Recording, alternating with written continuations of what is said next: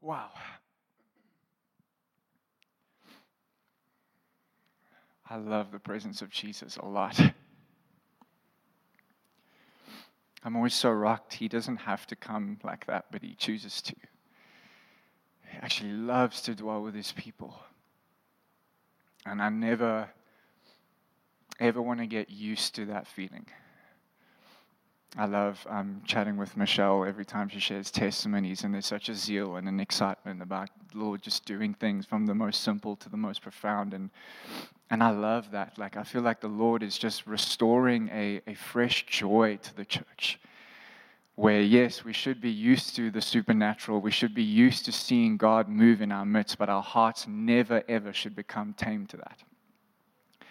It should never just be another Sunday, another time in His presence, just a casual thing, but it's wonderful. It's an incredible, let me say it like this, the greatest privilege of our lives that we get to encounter the person of Jesus. I'm so grateful that we aren't part of some kind of dead and stale religion where we're just about sticking it to the rules and hoping that we, encounter a better time or a better day sometime in the future, but that we actually get to taste and see the one true living God. Like, do we catch that?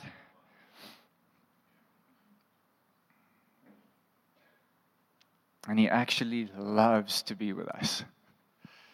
Man, that rocks me. We love your presence, Jesus. If you are new this morning, or if it's maybe you've only been here for 1 or 2 or 3 weeks, welcome. We love Jesus at 24/7 Church. And we've really made it, I can't even say our number one priority, because it's not even about a priority. It's our everything to follow Him. It's our everything to pursue His presence.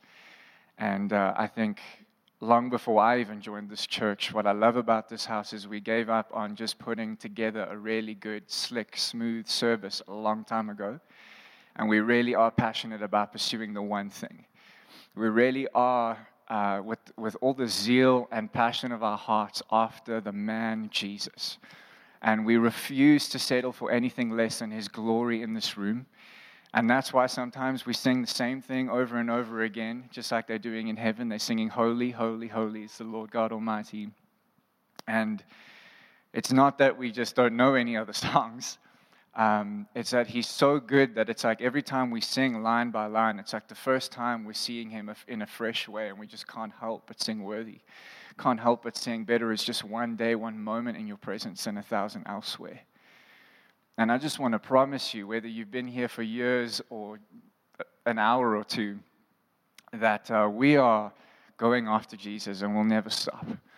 And if you would join us in on that and give your heart to this community and to what the Lord's doing, all that I can promise you with all the confidence in my heart is that you will be touched profoundly by the glory of God. And that the truth and the power of the gospel will touch your heart and your life in a way that you could never have imagined. And I really do believe that freedom and liberty is not just something that's going to be on our lips, something that we know a whole lot about, but what we're really beginning to see in the life of the church, is a people that are truly set free by the power of the gospel. Where we've not just heard the message, we've not just gotten used to sitting, in front of a pulpit and hearing a word every single week, but the Lord is actually moving and He's actually touching our hearts. And we're beginning to see incredible things happening in the church. Maybe if you've only ever been in this building since you've joined 24/7, we used to be in a little farmhouse not too far from here for about, I think, 3 years, just over 3 years. And in that time, the Lord really formed and He still is, but I really feel like specifically in that time, He really formed a deep dependency in our hearts on His presence. He really formed a deep value for Him and Him alone, where all the other bells and whistles are really nice to have, and it's a blessing and it's awesome. But if we have nothing else but His presence, then we actually have everything. Amen. And even though we've been blessed with this beautiful big space, which is incredible, and we've just been seeing more and more people come and encounter Jesus and be touched and set free by the gospel, that value still remains at the core of who we are as 24/7 church.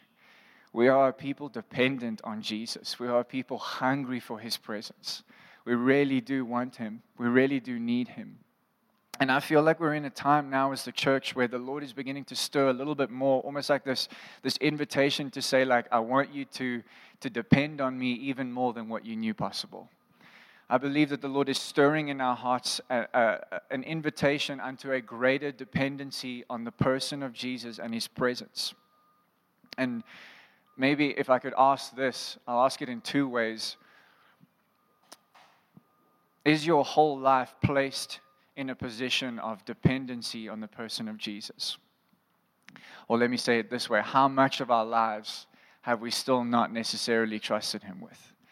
How much do we still have in our court, in our control? How much are we still building? How much are we still depending on our own ability, our own strengths, our own giftings, our own ideas, and all that kind of stuff, and not necessarily trusting in His? That's not a heavy. That's me saying this morning that the Lord is inviting us into a deeper place of dependency on Him. And when we begin to do that, there's great joy in it because we get to see the glory of God and His presence and His power upon every single thing that we do. Amen?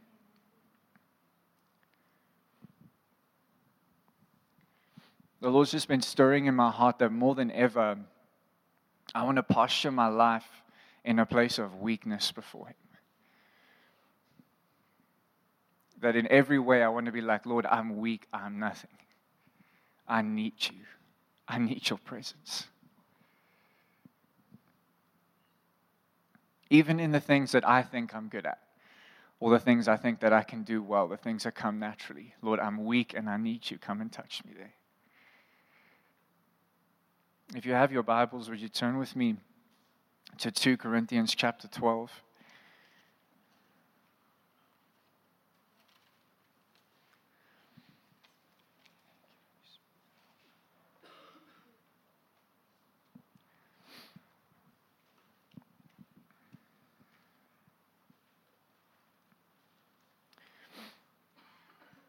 This is a really beautiful chapter. Paul's busy describing. I really love how he walks in such humility, but he does still acknowledge that he receives greatly from the Lord. And he's busy talking about these revelations and these visions that he gets and that he has. And he talks about the surpassing greatness of his revelations even. Like he's so confident in what the Lord has spoken to him. And he talks about this thorn in his flesh that he has to prevent him from becoming conceited or arrogant, to actually keep him humble despite the magnitude of what the Lord is actually speaking over him and into his heart. And he begins to describe this thorn in his flesh, this thing in his life, and he says that he even pleaded with the Lord that it should leave him. At verse 9 it says, "But he said to me, my grace is sufficient for you, for my power is made perfect in weakness." My grace is sufficient for you, for my power is made perfect in weakness. We've been talking a lot. We do talk a lot as 24/7 Church about the grace of God. We are passionate about the grace of God. We are hyper grace, and that's a good thing because grace is incredible. It's wild. Amen. The grace of God is a beautiful thing. What rocks me about this scripture is that there's actually something that Paul is struggling with in his heart and in his life. And rather than the Lord plucking him out of that or removing that from him, he says to him, my grace is sufficient for you. Now, if grace is simply a theological concept or an idea or something that we just have knowledge about, then that's not the best answer that he could have received in that moment. But if the grace of God is less about an idea or a concept or something that we just know about, but more about the person and the presence and the power of Jesus, then what he's saying to Paul is, my grace, my presence, and my power is sufficient for you. There is nothing that you would go through, experience, or need to endure that my grace is not more than enough to cover, to handle, and to strengthen you. See, we know a lot about, as the church, about grace that saves.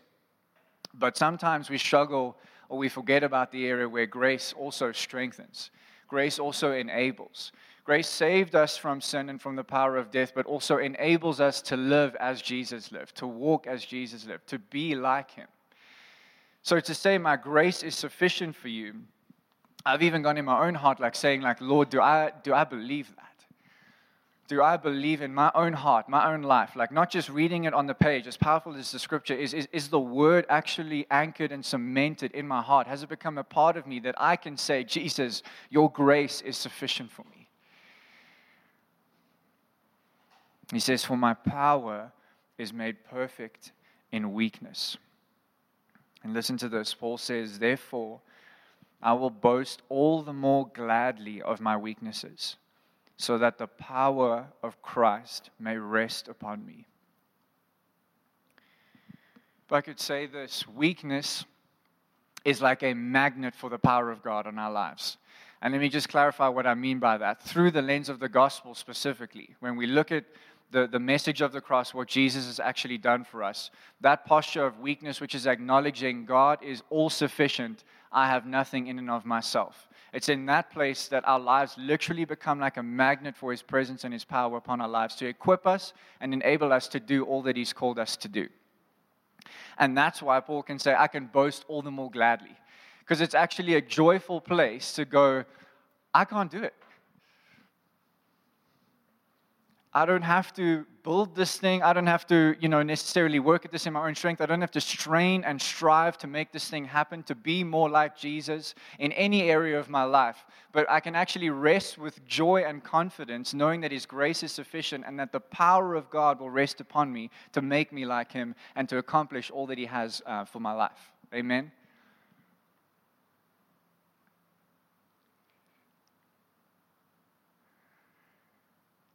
See, when we look at weakness through the lens of the gospel, it begins to stir faith in our hearts. Why faith? Faith because I realize that I'm not sufficient in and of myself. But I don't have to be, because He is the all-sufficient one. He is able. He is all-powerful. And that place of faith, in turn, positions my life for the power of God to come upon me. And when I say that, I'm talking about His touch. We talk about the power of God. It's not just like, a wave of something or just a feeling. It's actually His touch, His intimate touch upon our lives. And what happens when I position my life in that posture of weakness, of saying like, Lord, it's all You, none of me. Come and touch me, everyone. I want my whole life to be touched by Your presence and Your power. It produces humility in our lives. Humility is a full and radical confidence in God's ability and not in my own. And when we're postured in humility, confidence actually comes from our lives because we're walking in the grace and the power of God. But if I could say this, when we look at weakness in the wrong lens, when we look at it through our own ability, and we focus on self-righteousness in our flesh, it can produce one of two things, either passivity or arrogance. And let me explain that. If we stay focused on our own ability and what I'm able to bring to the table, and I'm not leaning on God in those areas, sometimes it can actually make us passive because we disqualify ourselves and we go like, well, I can't do that. I don't have that ability. I don't have the strength or the gifting to be able to do that. So we just kind of take the back seat. Or on the other side, there's an arrogance that can maybe come up where we strive and strain to try and prove, maybe to God, but more so, I think, to others, to try to prove that we have something together, that we have something to offer, that, hey, I can do this thing, I can contribute, I can be a part of this. And really what happens is an emptiness, because what we're doing is we're living from a place that's separate from the presence and power of Jesus. For the New Testament believer, if you're a son and a daughter of God, you need to know today that in everything that He's called you to do, and in every single sphere and avenue of your life, the presence and power of Jesus is for you. His grace is sufficient. His grace is sufficient. It is more than enough.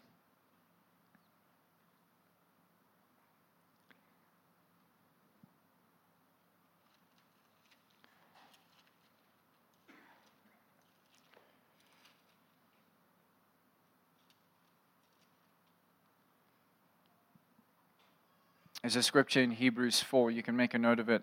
I'm just going to read it real quick, but it's in Hebrews 4 from verse 14 to the end of the chapter, and it's speaking about Jesus, and it says, "Since then we have a great high priest who has passed through the heavens, Jesus, the Son of God. Let us hold fast our confession. For we do not have a high priest," speaking of Jesus, "who is unable to sympathize with our weaknesses, but one who in every respect has been tempted as we are, yet without sin. Let us then with confidence draw near to the throne of grace, that we may receive mercy and find grace to help in a time of need." Don't you love that? We do not have a high priest who is unable to sympathize with our weaknesses, but one who in every way has been tempted as we are, yet without sin. Oh, thank you, Jesus. Let us then with confidence draw near to the throne of grace, that we may receive mercy and find grace to help in a time of need. See, it's really important for us to understand that at the core of the message of the gospel is the understanding that God did what man could not do. In fact, I'll quickly read, I'll flip there just for the sake of time, in Romans 8.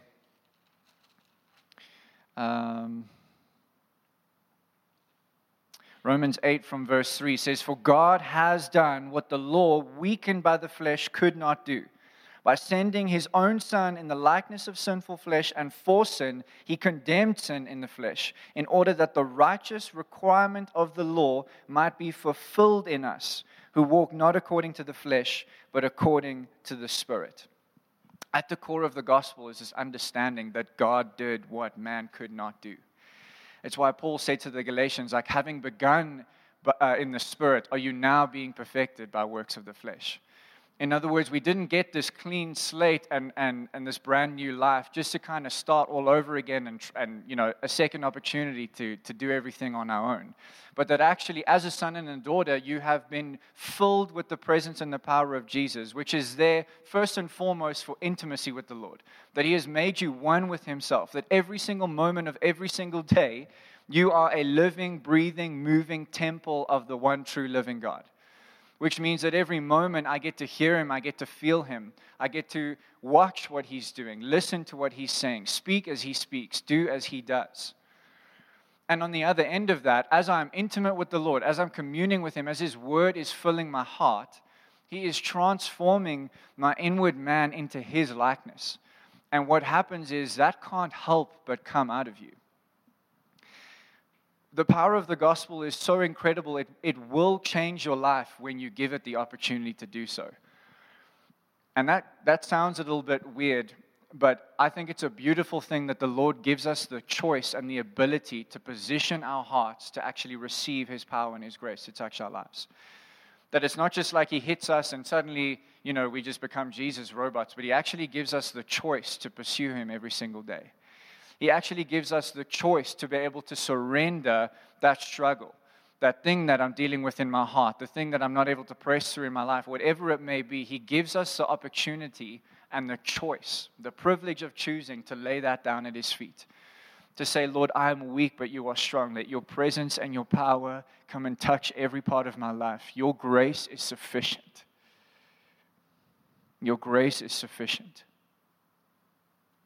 I really want every part of my life to be touched by the power of Jesus.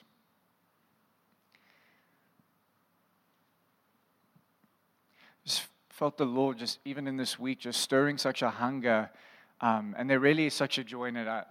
I know that it feels I hope it doesn't feel too weighty in how I'm communicating it, but I really do feel such a joy that it's an invitation into the more of God. It's an invitation to say, like, every moment of every day is another opportunity for me to yield. And on the other side of yielding is His presence. On the other side of yielding is His grace that strengthens and empowers my life.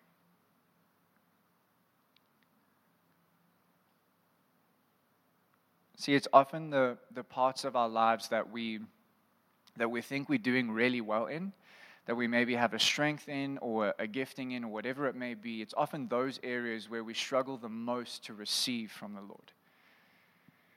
Because subconsciously, I hope we wouldn't, just say this as a statement and believe this, but I think subconsciously we believe that we don't need him to touch us there. We don't need his presence and his power or his grace there because I've actually got this area down. I'm actually doing okay here. So in times of prayer, that might be a part of my life that I don't submit to his feet, that I don't bring in. And the thing is that we need to understand that God will not build on man's foundation. He will not build upon what we are building. But the foundation of the gospel has to be laid, and on that he will build, with Jesus himself being the cornerstone. And sometimes that hurts. Sometimes there has to be a tearing down, so to speak, of the things and the walls and all of that we've built up in our heart. And sometimes the word of the gospel, even in what I've shared now, can cut to the heart. And that language is really important. That happened in Acts during Pentecost when the Holy Spirit fell. They were filled with the presence and power of God, and each person heard the gospel being preached in their own language. And the people say, after Peter preaches, they say that it says that they were cut to the heart, and they say, brothers, what shall we do? That language, it doesn't say that their hearts were cut. It says that they were cut to the heart. In other words, this entire system and idea and way of thinking and way of believing that had been built, all the walls that had been established around the heart of man, the gospel comes and cuts through that to get to your heart. God is not interested in wounding your heart. That doesn't make any sense, right? He's after our hearts. He's after restoring wholeness and healing and his nature and his power in our hearts. So even, we sing those songs like break my heart for what breaks yours, and that's a beautiful thing. But I want to make sure first and foremost that his word would cut to my heart. That anything that it is not of him, anything that I have built, any kind of strength or gifting that I've relied on in place of his grace, in place of his power, Lord, would you come and cut that from my life? And that does hurt, and I'll tell you why. Because those areas often become parts of our identity without us even realizing it. We put a lot of our identity in the things that we're able to do. So often those areas, bringing them to Jesus and saying, not my will, not my strength, not my ability, but yours alone, is a little bit hard for us to do. It requires humility, but I promise you that on the other side of that place of surrender, on the other side of saying, like, Lord, I don't want to do this thing in my own strength. I don't want to see the fruit of my own labor. I want to see your presence and power in and through my life. That whatever it is I do, whether it is the most insignificant and seemingly mundane thing that I do in my life to the things that I would consider to be the most significant, from point A to point B, all the way through, Lord, would you come and touch me? I want every part of my life to communicate and to minister the presence and power of Jesus. From a simple hello to sweeping the floor to preaching the gospel, whatever it may be. Let's be careful that we don't box areas that we think we need his grace for and others that we think we've got all together. That happens so subtly. It's never an intentional thing, like I'll just keep God out of that area, right? But the invitation that I feel is a humility to come before the Lord and just say, Lord, would you come and touch every part of my life? Even those areas, Lord, that I think I've got it all together, I lay that at your feet today. Lord, even that struggle in my heart that maybe you feel like you've been hiding away, can you lay that before him to let him touch you this morning? See, staying in a place of weakness and dependency on Jesus ensures that we don't make our own methods and our own plans for how the kingdom, or how we think the kingdom should look and operate. When we build our own systems based on our own strengths and our own giftings, then we create a box or our own view of what the kingdom could look like. But staying in a place of weakness and dependency ensures that we're always following his voice. We're always following his grace. Which means that to accomplish one thing today might look different than what it did yesterday and tomorrow. But the point is that I'm following him. Even one of my favorite stories is in the Old Testament, David restores the ark back to Israel. And a couple days later, the Philistines come to war against Israel. And he has beat them so many times that you'd think he would just be like, all right, come on, boys, rally up, let's take him down. But he doesn't. He inquires of the Lord, and he says, Lord, should we pursue them today? And the Lord says, yes, go for it. And they defeat them. And in that same story, it's like a week or so later, the Philistines come back. Now, he's just in the last few days received the word of the Lord on how to defeat them and to defeat them. Yet he still goes back again and says, Lord, what should we do? Do you want us to pursue him? And this is what's wild. The Lord says yes, but he gives him a completely different strategy on how to do it, even though the last one worked. Because it's not so much about the result or how to do something, but it's about positioning our lives in a place of going, your voice and your leadership matters most.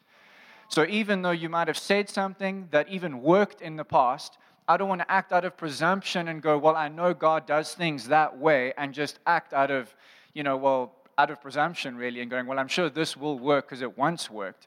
Instead of staying in a place of, Lord, what are you saying?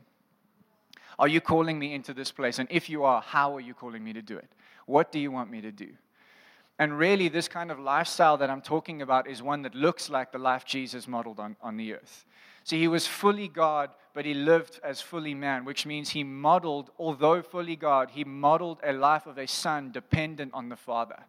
And in John chapter 5, he says these incredible things where he says, the son can do nothing other than what he sees the Father do. And the son will say nothing other than what he hears the Father saying. Isn't that incredible? Even Jesus, fully God, could humble himself to that extent and say, I will not speak unless I hear the Father speaking. I will not move unless I see him doing that same thing.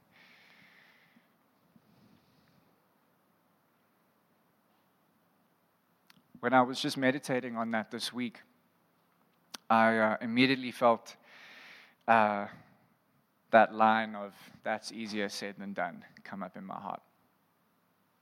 And I've said that to myself. I've even said that to people that I have discipled over the years. It's like we bring a truth, but we almost try to numb the truth a little bit, like so it won't sting too much, and be like, oh, but it's easier said than done, It's a journey, brother. Like we're on a journey, And a couple of weeks ago, I think 2 or 3 weeks ago, when I was just sharing on the steadfastness of Jesus, there was something I said about to replace distraction with devotion in our lives. And something that I emphasized that I felt the Lord speak to me was that there is more grace to be devoted than there is to distraction. And that I really do believe is such a powerful key for the church in this day. That the fight is not to remain devoted. The fight is actually to distract yourself. There's more grace to be devoted. And this week, as I was meditating on this stuff and just receiving this word from the Lord, and I heard that like come up in my heart, or even imagined that maybe some today would feel that. Like, well, talking about a life that's fully dependent on Jesus and not speaking or doing anything that other than I hear him speak or do, that's easier said than done. And to be honest with you, I really felt like I grieved the Lord's heart in thinking that this week. And that sounds like such a heavy, but let me just explain. When we say that's easier said than done, I'm learning that kind of language just shows that we still think that it has more to do with our ability than what it does with Jesus and the finished work of the cross. And even in that moment, it really hit me really hard. But to say that's easier said than done, it was like the Lord was saying, do you think that the cross wasn't enough? Do you think that the price that I paid only went so far, and from here on out, cheers, it's all up to you? I know what we mean when we say things like it's easier said than done. But I really feel the zeal of the Lord to say, I don't want that attitude in my mind. I don't want that language in my heart, because it's not of the Lord. Not even a little bit. See, through the lens of the gospel, I can boast about my weakness and my inability, but I don't stay there. If I stay there, then I know that I'm not letting the gospel touch my heart in that place. Weakness will stir faith in my heart to believe that Jesus can even when I can't. And in that place, I experience that his grace is sufficient for me. And as the church, we need to believe, we need to be convinced, it has to be anchored in our hearts that the price that Jesus paid was not just enough, it was everything. There is absolutely nothing that we could go through or face that the price that Jesus paid would not cover and would not overcome. God did what man couldn't in order to restore man to his original design, which is total reliance and dependency on God.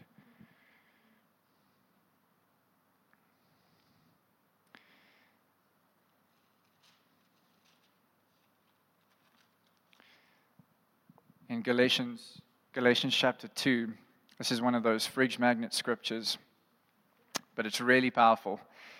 And if it is on your fridge, I hope it rocks your heart today. In Galatians 2, verse 20, Paul says, I have been crucified with Christ. It is no longer I who live, but Christ who lives in me. And the life I now live in the flesh, I live by faith in the Son of God, who loved me and gave himself for me. I do not nullify the grace of God. For if righteousness were through the law, then Christ died for no purpose. The life I now live in the flesh, I live by faith in the Son of God. When we talk about faith, it's really important that we're clear on what that is. Faith is not some kind of mystical idea or concept. Faith is a life that is lived in total reliance, trust, and dependency on the person of God. It is a confidence, a posture of the heart that says that God can when I can't. And simply because of that heart posture of faith, of going, you can, I can't, God counts us as righteous. Simple. Amen? What Paul is saying here is like, it's no longer I that live because of the faith that I have in Jesus, because it's him that lives in me. In other words, every single day, I'm posturing my life in a place of coming to the foot of the cross again and again to say, make sure that sucker doesn't resurrect himself, and that I make sure I come alive in the resurrection of Jesus, right? In the Gospels, Jesus said, if anyone would come after me, let him deny himself. Take up his cross daily. It says that. It doesn't just say take up your cross. It says take up his cross daily and follow me. Even there, it's such a key to know that the Lord knew that there'd be those little hiccups along the way when our flesh decides, well, we're going to try to take a little bit of control here. I'm getting a little bit comfortable. I can do this. I can handle this. I can take control of this area. And Jesus knew that would happen. So he said, hey, those that want to follow me, deny yourself and daily take up your cross. Daily posture your lives in a place of death, by faith, the death of Jesus, so that you can also be resurrected and raised to life in him, to newness of life. It's no longer I who live, but Christ who lives in me. And then he says, I do not nullify the grace of God, for if righteousness were through the law, then Christ died for no purpose. In other words,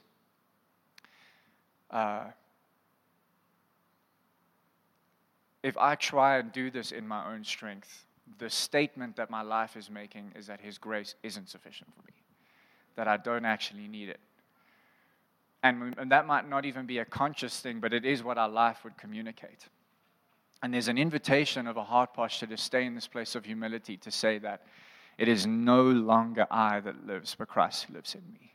The life that I now live, I live by faith in the Son of God, who loved me and gave himself for me. So now my life is a response to the worthiness of Jesus. Every single day, because of that taking up my cross daily, every day my heart is confronted with the message and the truth of the gospel and the power of the cross and the worthiness of Jesus. And because I confront my heart with that, every day my heart gets to be a response to what he's done. Every day, every moment, I'm responding to the worthiness of Jesus. I'm responding to the price that he paid. I'm responding to the grace that he has put upon my life. And I'm putting no confidence in anything that I'm able to do in my own strength. We need to understand that what qualifies us in the kingdom has got absolutely nothing to do with our own competence and our own ability. God is not looking for competent people. He's looking for yielded people. He's looking for people that would actually give up on themselves a little bit and go, it's all you, God. It's no longer I that live. I need the presence and power of Jesus on my life. In Philippians chapter 3, you can turn there with me. You can just write it down if you don't have your Bible. But this is a really good scripture to meditate on. I'm going to wrap up shortly, I promise. I see Paul, he was a really, really zealous and incredibly religious guy that knew how far he had come in and of himself. He knew the accomplishments that he had. In Galatians, he talks about, in his time following and studying the law, that he even overtook people that were much older than him. He advanced beyond the years beyond those who were even older than him in what he knew, what he understood, and what he carried. But when he met Jesus, everything flipped around. He realized that everything that he had built, though it had the language of God, though it, had the law, all these kinds of things, he realized that everything that he had built in his life was entirely in his own strength. And the moment that he encountered Jesus on the road to Damascus, his whole life actually came falling apart. And that happens often when we encounter Jesus. Everything that I've built comes tumbling down because it cannot stand in his glory. But when I'm stripped bare before him, when it's just me and him, I can stand in his presence. So in Philippians chapter 3, Paul talks just a little bit about, having confidence in the flesh and moving away from that. He says, we are the circumcision, this is verse 3, who worship by the Spirit of God and glory in Christ Jesus and put no confidence in the flesh. And he says, though I myself have reason for confidence in the flesh, if anyone thinks he has reason for confidence in the flesh, I have more. I love that. He says, circumcised on the 8th day, of the people of Israel, the tribe of Benjamin, a Hebrew of Hebrews, as to the law, a Pharisee, as to zeal, a persecutor of the church, as to righteousness under the law, blameless. That's an incredible statement. Sometimes, can I just encourage us, we might read something like that and go, that doesn't really sound that impressive. But in context with the culture that he lived in, this is like you are the best of the best in the day to be saying the things that he's saying here. Like, we really need to understand that. He's not just talking about something small. He's talking about, like, in that context, in that time, this was a really high standing that he would have been considered. He's a guy making decisions. He's making calls, putting people to death that are supposedly coming against the Lord, right? Really powerful guy, actually. And now he lists all of that, this life that he once lived, that he built for himself. He says it's confidence in the flesh. In other words, it was confidence in himself. I was a Hebrew of Hebrews. As to the law, I was blameless. As to zeal, I was a Pharisee and a persecutor of the church. Like, he's really confident in himself. But then he says this, verse 7, but whatever gain I had, I counted as loss for the sake of Christ. Indeed, I count everything as loss because of the surpassing worth of knowing Christ Jesus, my Lord. That word knowing in the Greek is an experiential knowing. Head knowledge of Jesus won't set you free. You need revelation. You need encounter. It's an experiential knowing, an intimacy that will mark and change your life forever. And Paul's saying, see, I built all of these things. I, on the outside, had it all together, where I was a leader in my day. I was advancing beyond people that were much older than me, that had been doing this thing for much longer. I had many reasons to be confident, but when I saw him, I realized I had nothing. And that actually what he's saying, he says, whatever gain I had, I counted as loss. This is really important. The things that we build in our lives, so things that we feel we can take credit for, that we're doing well in, that outside of the grace and the presence of power of Jesus, what that is actually doing in our life is creating lack, not bringing gain. That's why he says, I count all of that as loss, because actually all of that, though it seemed like it was godly, was actually distracting him from the person of Jesus that whole time. So when he saw him, he's like, all of these accolades, all of these accomplishments actually just produced lack in my life. It was nothing. Maybe people thought I was really impressive and great. But when I saw Jesus, there's no reason to have confidence in who I am. And that's not like a self-hate thing. Like, please don't hear what I'm not saying. I'm not saying go home and hate yourself and love Jesus. I'm saying that it's about a dependency on him. It's about this understanding that without him, hear me this morning, I really am nothing without Jesus. And it's about every day positioning my life in a place that I make sure that I believe that. That every step that I take, every word that I speak, every decision, whatever it is, every part of my life, I want it to come in to the all-sufficiency of the person of Jesus. Indeed, I count everything as loss because of the surpassing worth of knowing Christ Jesus my Lord. For his sake, I have suffered the loss of all things and count them as rubbish in order that I may gain Christ and be found in him, not having a righteousness of my own that comes from the law, but that which comes through faith in Christ, the righteousness from God that depends on faith, that I may know him and the power of his resurrection, and may share his sufferings, becoming like him in his death, that by any means possible I may attain the resurrection from the dead. That's not just talking about a later time. That's talking about every day, experiencing the resurrection life of Jesus in my everyday life. That is the power of the gospel. That is the life that every single believer has been called and invited into in relationship with Jesus. I promise you, if there's anything that you hear today, hear this.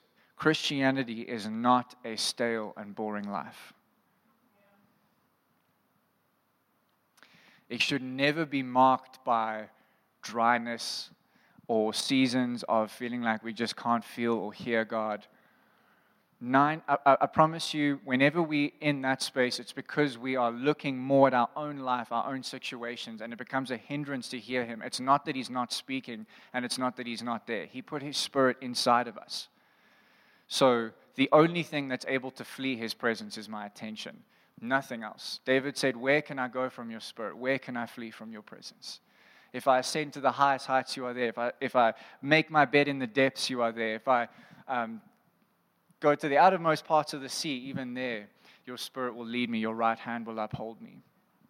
We got to make sure that we are taking our eyes off of ourselves and off of our own lives and putting it on the beauty, the worthy, and the magnificence of Jesus. And I promise every single one of you this today, that when you do that, you will begin to see that there is something so much bigger for you than the life that you've imagined for yourself.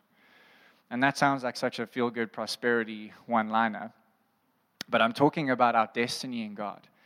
That if you have given your life to Jesus and you've invested your life in the local church and you're committed to seeing the glory and presence and power of Jesus established on the earth, then that means, buckle up, you've got an incredible life ahead of you. And I promise you, if you would keep looking at that, if you would keep focusing on that, Paul says, I will gladly, I'm going to go back there real quick. He says, I will gladly, for the sake of Christ, then, I'm content with weaknesses, insults, hardships, persecutions, and calamities, for when I am weak, then I am strong. I don't know about you, but I'm not in a place where I can maybe confidently say that that's in my heart, but I feel a hunger to say that I want this to be real in my life.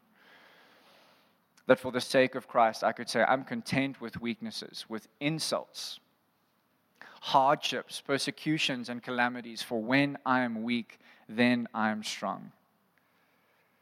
When we posture our lives at the feet of Jesus, joy begins to enter our hearts because we realize that He will enable us to do all that He's called us to do. And not for one single moment along the journey will my own ability be required of me. All He's looking for is my yes, my availability, my willingness to go, my willingness to do whatever He would say. But in that, His grace will be more than sufficient. Is that okay?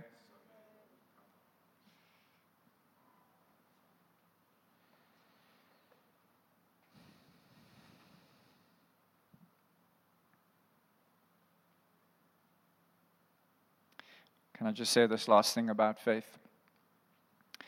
I felt the Lord say to me this week that faith is not just a tool for obstacles in our lives, but it's the way of life for the believer. Often we feel like we need to stir up faith when there's the mountain so that we can say to the mountain, get out of here, But what about when there's not a mountain? Are we living our lives positioned in faith in the all-sufficiency of Jesus in every single moment of my life, every day? There's joy in that place, I promise you. Like if you feel heavy in any kind of way, you need to shake that off. Like that's not the Lord. There's joy in surrender.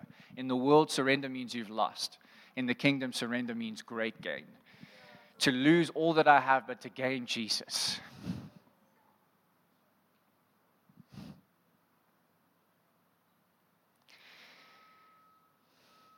See, it'll be very difficult to count the things in my life as loss if I don't understand the value of the person of Jesus.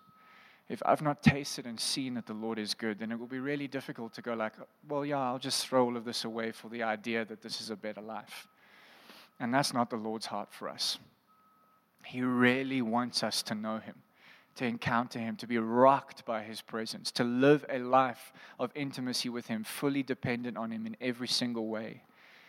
It's His great joy to welcome us, to embrace us into His presence. That's why the language of Hebrews 4 and Hebrews 10 is like, with confidence and boldness, we get to draw near to the throne of grace, to enter into the Holy of Holies. That's where His glory dwells. It says we can go with confidence. And again, that's because of His blood, not because of my own ability.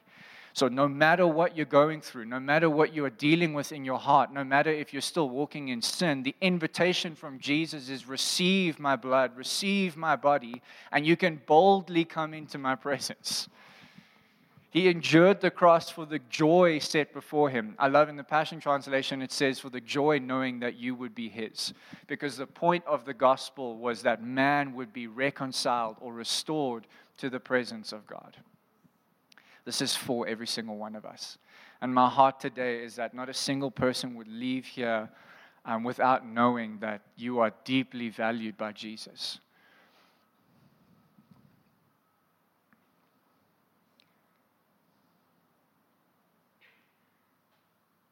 And that whatever it is that you're journeying in your life right now, whatever you feel like you're carrying in your heart, there really is nothing that separates us from the love of God.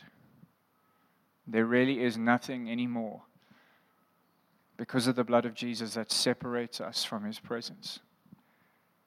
There's nothing that we need to hide from Him, nothing that we need to try to figure out before I can step in, before I can come to Him. Every single aspect of the Christian life is to do with the all-sufficiency of Jesus and not my own ability, not my own shortcomings. I can boast in those things with joy because it means that His presence and His power will rest upon me. Amen. Would you stand with me?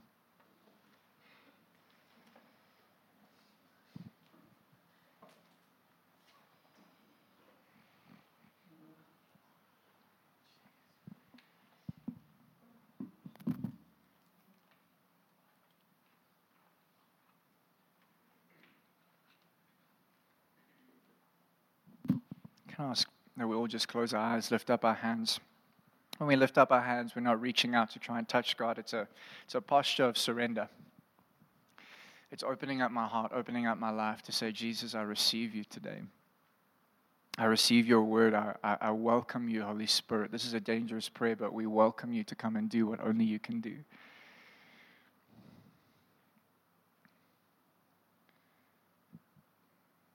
I'm just going to pray over us, just around what I shared this morning. And all I ask is that we would just open our hearts to receive from Jesus Himself today. Only His presence, only His word can come and touch the deepest places of our hearts and actually do something powerful that we can really leave here changed and transformed. He is able, He is worthy, He is all powerful. Thank you, Jesus. Thank you, Lord. Lord, we thank you for your grace this morning. We thank you for your mercy, Jesus. Lord, as a family this morning, as your church, we just posture our hearts at your feet today, Lord. We posture our hearts in a place of surrender. And Lord, with joy in our hearts, we just say we put our dependency and our trust in you today. Holy Spirit, I pray that you help us, Lord, to lay down the things that we have clung to, the things that we've built in our own strength, our giftings, our abilities, whatever it is, Lord. I pray this morning that you would give us the grace to lay down every part of our lives at your feet. And I thank you, Holy Spirit, that even in that place, even when it hurts a little bit, I pray, Lord, that your joy would flood our hearts this morning. That the joy of surrender, the joy of our salvation would fill our hearts afresh this morning, Lord. And I pray for a tangible touch of your presence, Holy Spirit. Lord, come and minister to the deepest places of our hearts today.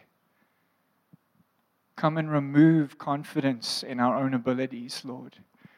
Come and strengthen the areas of our lives that have grown weary because we've been running at it alone.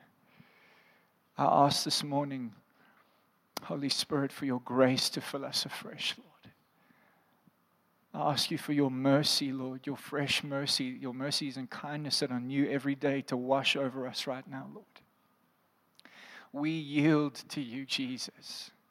It is the joy of our lives to surrender, Lord, that everything else we can count as lost because we have gained Christ.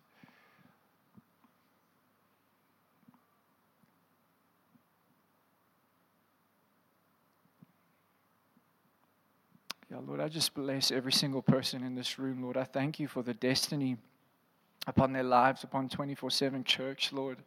I thank you, Lord, that we would be a people marked by your grace, a people marked by your presence and your power, a people transformed in the deepest place by your gospel, Lord. I thank you for freedom, Lord, to be ministered in the room right now, in Jesus' name. In Jesus' name, freedom in the room right now, freedom in Jesus' name. Freedom, freedom, freedom.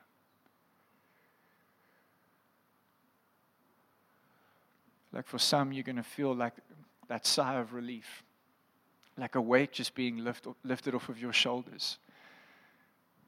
The way he'll replace the strain of devotion with the grace to be devoted.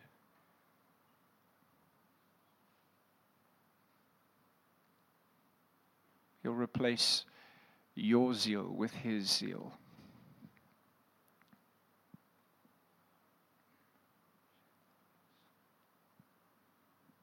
We love you, Jesus. Lord, we count it such a joy and honor to be your church. Lord, to be your sons and your daughters. We love you. We love you. We love you. We love your presence. And we thank you, Lord, that you have called us to a life of deep dependency in you, Jesus.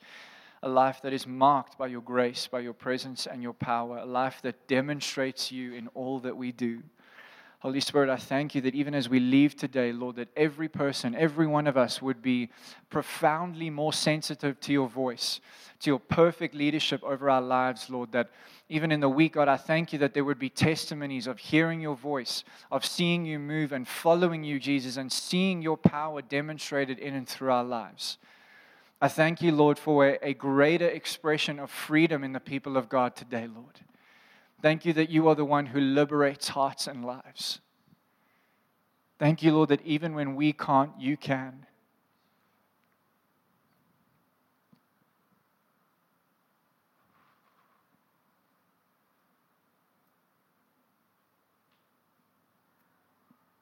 Thank you, Jesus.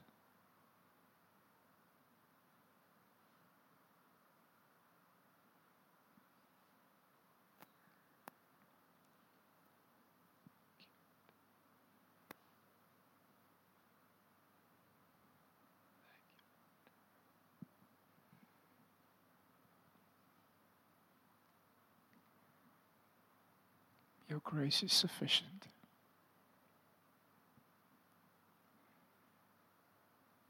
Your grace is sufficient for us, Lord. Thank you that your power is made perfect in weakness.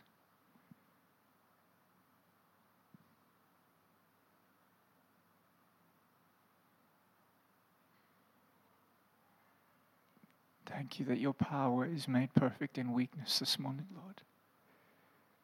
We receive your grace. We receive your mercy. We love you, Jesus. We love you, Lord.